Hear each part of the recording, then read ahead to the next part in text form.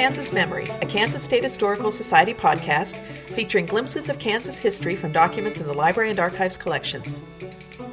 Before the Homestead Act of 1862, Congress enacted the Preemption Act of 1841, which encouraged U.S. citizens to move west onto public lands before they were actually open for settlement, often before they had been surveyed.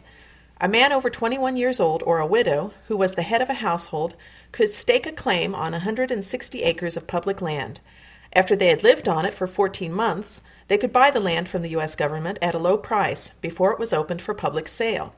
Much of the land in Kansas and Nebraska was preempted in this way. Many recent immigrants from Europe were hoping to be able to own their own farm in America. This act was a strong enough incentive for them to travel hundreds of miles west, enduring unreliable transportation, isolation, disease, discomfort, and hunger.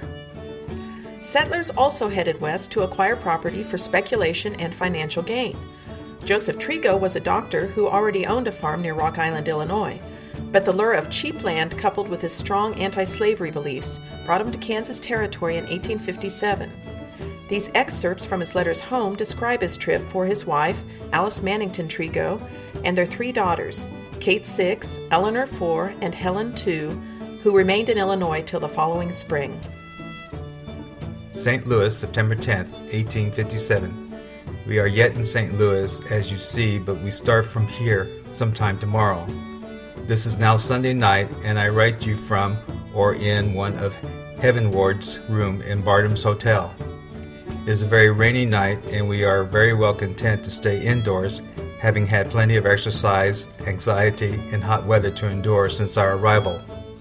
The boat we came down on from the foot of the rapids should have made her regular trip down today, but was disabled in the storm which we encountered directly we left Keokuk.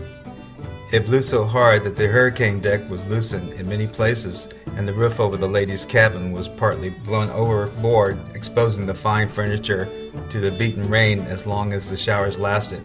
The ladies were not exposed to it so long as they proceeded towards the bow of the boat, at a quicker step than would be considered dignified enough under ordinary circumstances. Monday, 4 o'clock. Boat starts soon. We have been busy as possible so far today, closing up our business and moving to boat. Have just received my med chest. The boat got aground and was delayed until the next boat came along today and pulled her off yesterday, and today's boat coming in together. A storehouse is on fire nearby, which bids fair to be a big one yet. There was another exciting occurrence on board our boat. While we were at dinner, a trunk was broken open in a room adjoining ours, and several $1,000s taken out. Family that is moving west, all they have in the way money. Several days later, the boat trip has become very tedious, and Trego is homesick.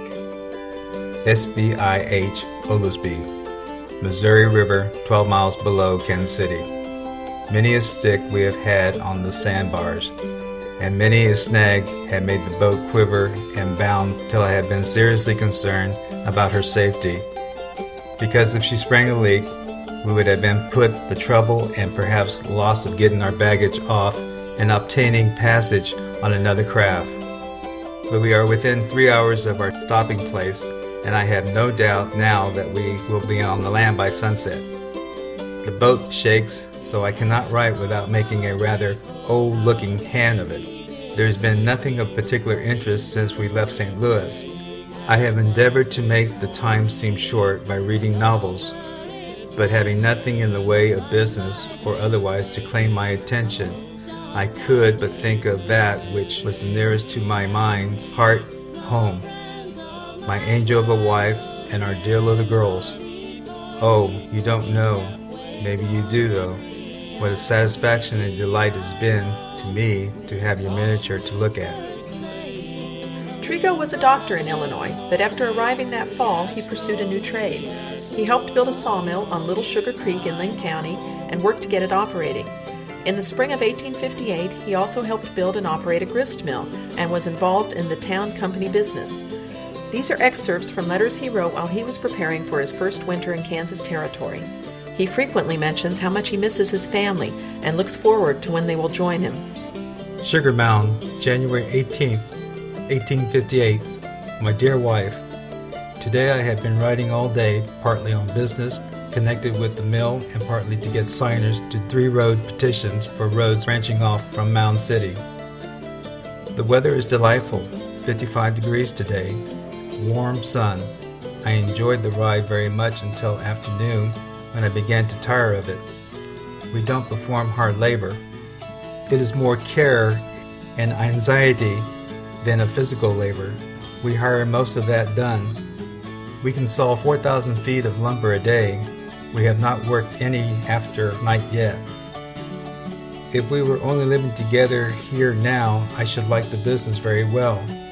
I think it would be much pleasanter than either riding around through hot sun or cold winds, rough roads and muddy roads, rainy days and dark nights to peddle pills, or to raise crops and to have to watch them so much to keep them from being destroyed, and then to scarcely get enough for them to pay expenses. I do hope the children will keep well. I do so want to find all well when I return home. I make wonderful calculations about that event. Maria had better keep in the notion of coming here. There is no question about the school if she wants to teach. There is a schoolhouse here, but no school this winter. I have not heard of anyone who could be had to teach a school who is capable. Ed expressed himself as being very well pleased that Maria purposed coming here so that his boys could go to school. Wonder if Kate will have anything to say when I get home. I guess she will tell me a heap about everything, and Eleanor too will have to help some. But little Helen won't know father and maybe get behind the stove or under the table. Is that the way you will do, Helen? Well, I'll see how you do in a few more weeks.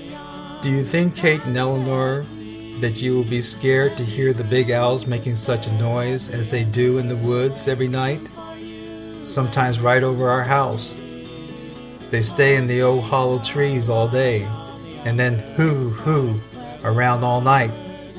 Next summer, when you come here to live, you can hear them most every night. Won't it make you jump into bed and cover up quick? Now, my dear wife, you must excuse me for another week, for my back aches, and if I ain't sleepy now, I will be in the morning at getting up time. Your loving husband. In March 1858, Joseph Trego returned to Illinois and brought Alice and their daughters to their new home in Kansas Territory. Joseph and Alice had 6 more daughters in Kansas: Rebecca, Sophia, Lou, Sarah, Octavia, and Martha. He enlisted in Kansas in 1861, but after the war he returned to Mound City and resumed his business. He died there on July 14, 1905. This has been A Kansas Memory, a Kansas State Historical Society podcast. The documents used in this podcast are part of Territorial Kansas Online, a virtual repository of primary sources from the Bleeding Kansas era. The URL for the website is www.territorialkansasonline.org.